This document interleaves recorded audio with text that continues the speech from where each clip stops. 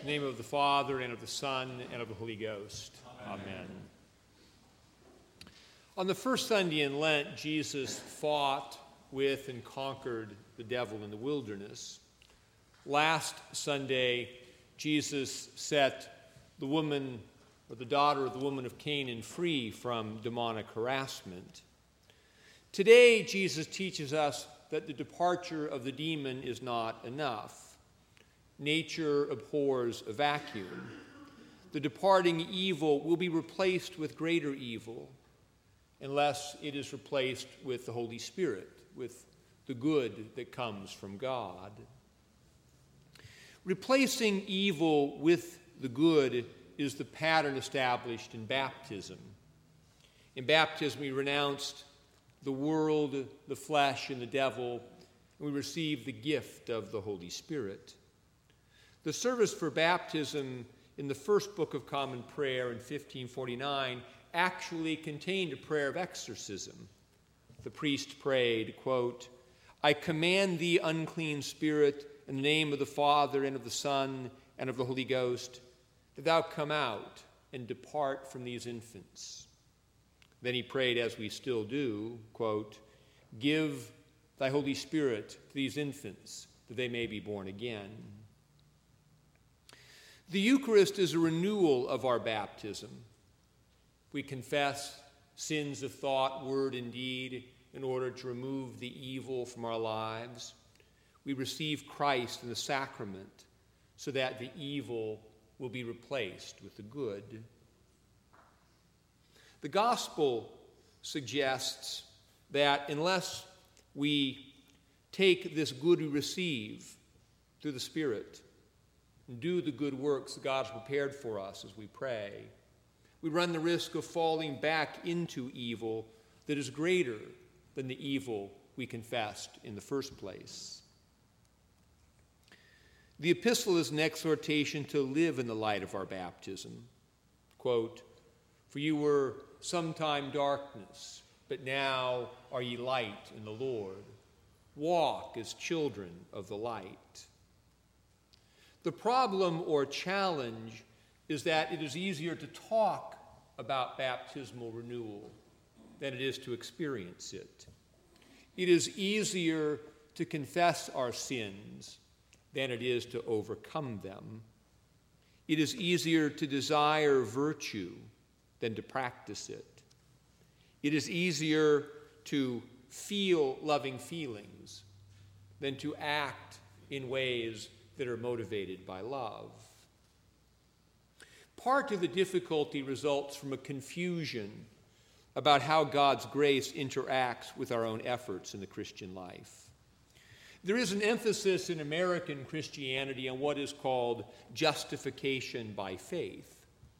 This is the truth which we proclaim here often enough, that we are saved by the grace of God and not by what we do.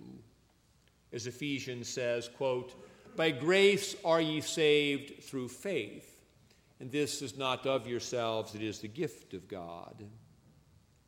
However, once we have experienced conversion of the heart and have been baptized into Christ, our essential mode of being changes.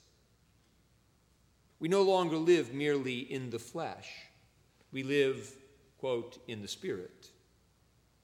Life in the Spirit requires work on our part.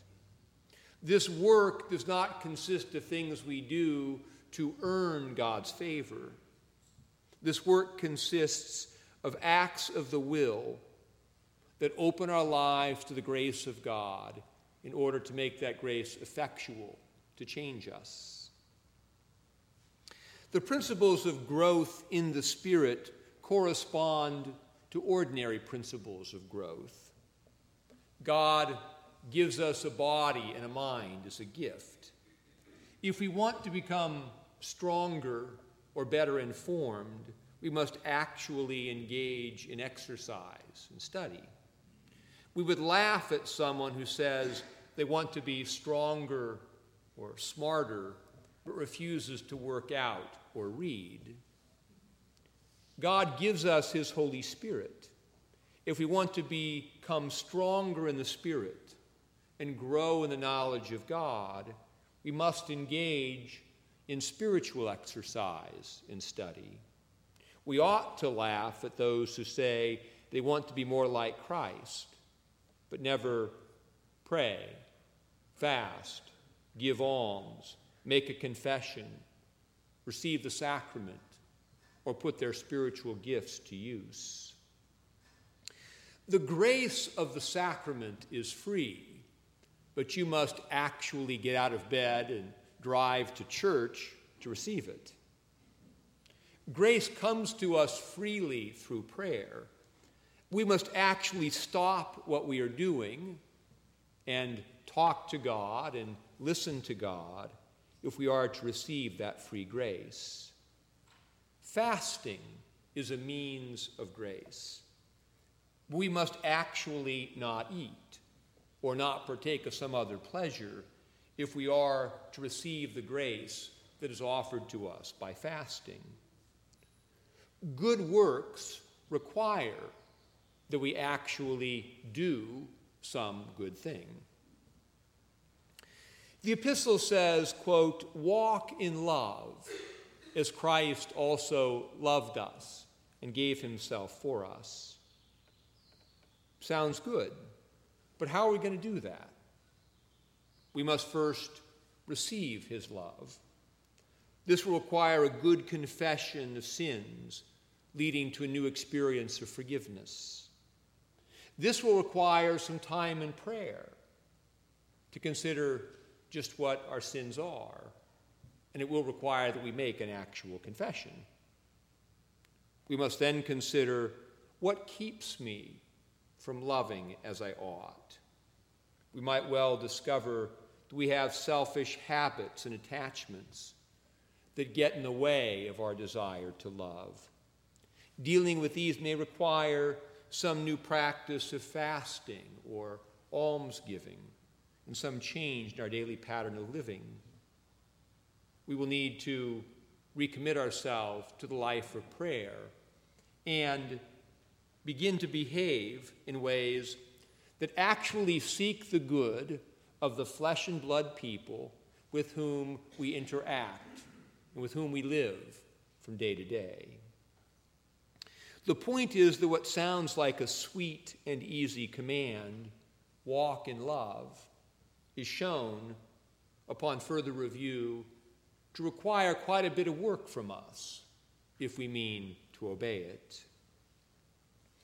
Without a willingness to work at replacing the evil with the good, we may consider ourselves to be Christians who are forgiven and loved by God, but our disordered patterns of thought, word, and deed may remain unchanged.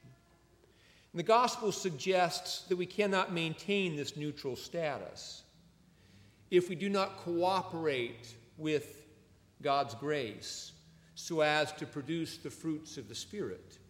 We will actually regress into greater evil over time. We are now 2.5 weeks into Lent.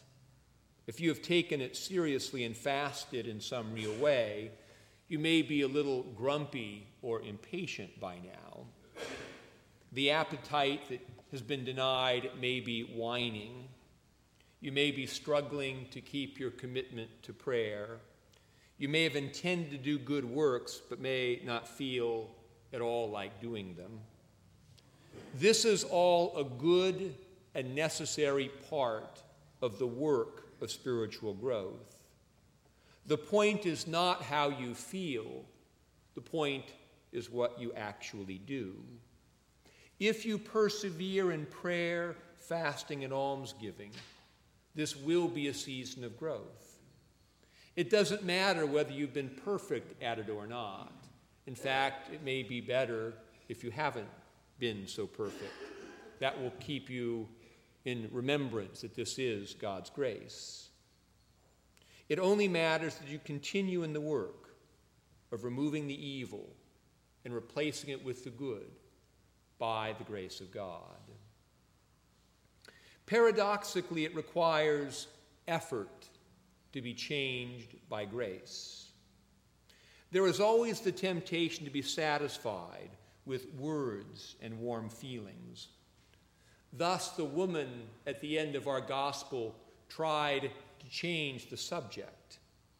She exclaimed, "Blessed is the womb that bare thee, and the paps that thou hast sucked." But Jesus, emphasizing that progress requires that we actually change the way we live, that we actually work on our confessions, that we actually practice doing new things, said in response to the woman, "Yea, rather, blessed are they that hear the word of God and keep it." In the name of the Father, and of the Son, and of the Holy Ghost.